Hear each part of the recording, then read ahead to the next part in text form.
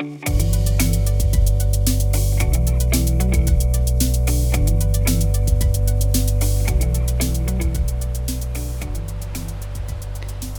you can tell today I'm by water, and I've come back to Crowden because I had such a great time with the school kids the other day and Matt, learning all about Crowden Brook. I decided to come back here for our Sunday soundscape. You can hear the birds, the water, and there's a mixture of dark, brooding clouds that seem like they're carrying a lot of rain, with bright blue sky. I feel like I should be wearing sunglasses. Thank you, Mr. Bird, for singing so much.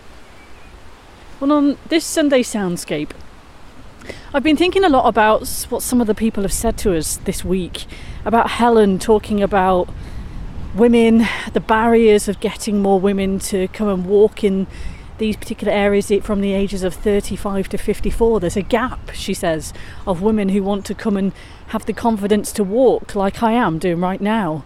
About safety, their fears of safety and confidence and not knowing where they're going, just to see where their feet take them. And I've also been thinking about the way that the children played in the river the other day. I've been thinking about, the sense of play, wonder and wonder came to my head as two possible themes. So I've actually done this back to front, where I've actually already been, just before I'm talking to you now, to record the soundscape, and I thought I might record it first and I could tell you, where are you, little birdie? I could tell you what I did.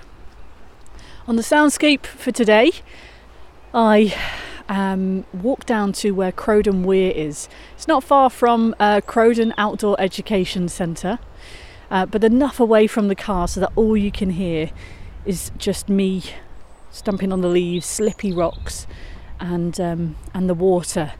And I clamber down one-handed, slipping and sliding, a few bumps here and there, and I walk as close to the weir, the biggest part of the weir, as I can. And I follow it along the banks as far as the path will let me.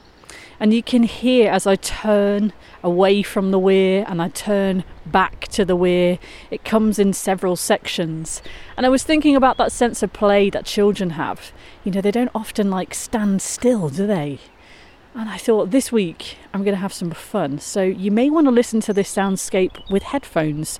Because what you'll hear is me getting very dizzy, but I'm turning in circles, slowly at first and then faster, and you can hear as I turn away and turn back to the weir. It's really peaceful, it's really beautiful. I've just walked past a massive frog, which scared the bejesus out of me, I've got to be honest. I didn't know what it was, and then it kind of jumped at me. I was obviously in its path. The city girl came out in full force there. I had to dust myself down and continue. But one of the things I wanted to highlight, when I spoke with Helen Thornhill the other day from Move More Glossop, she talked about her going out and running and encouraging other women to come out and walk and run with her too. And it reminded me of a book that I was reading last year called Wanderers, A History of Women Walking. It's by Dr. Kerry Andrews. I'd highly recommend people check this out. But in the book, it has a list of women which have kind of been forgotten from history.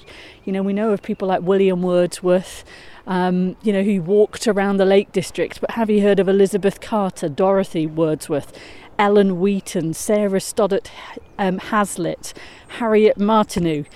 You know, these are amazing stories of some of the barriers that women faced to get out and go for a walk, say in the 1700s, in the 1800s, because a majority of women were expected to stay at home. They were not free to go and walk and roam the landscape, but these women found ways to do. Some of them were from fairly affluent families, so that obviously helped with freedom.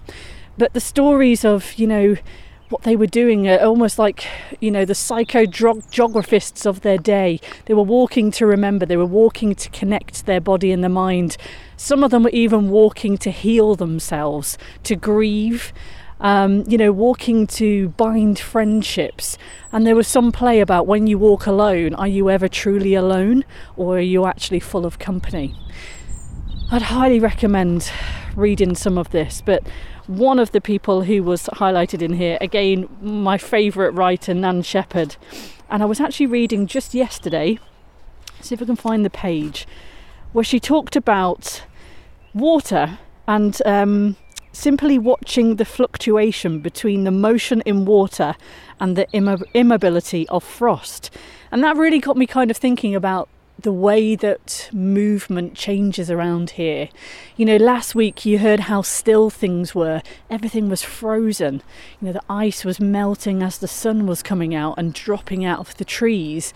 But this week, the reservoirs and the rivers are completely different. That the ice has melted, the snow's melted from the huge tops of the hills here in the valleys. And that water is definitely making its presence known. So, something to think about as you sit back and listen to the soundscape today. The idea of what moves in which seasons and which weeks, depending on the weather.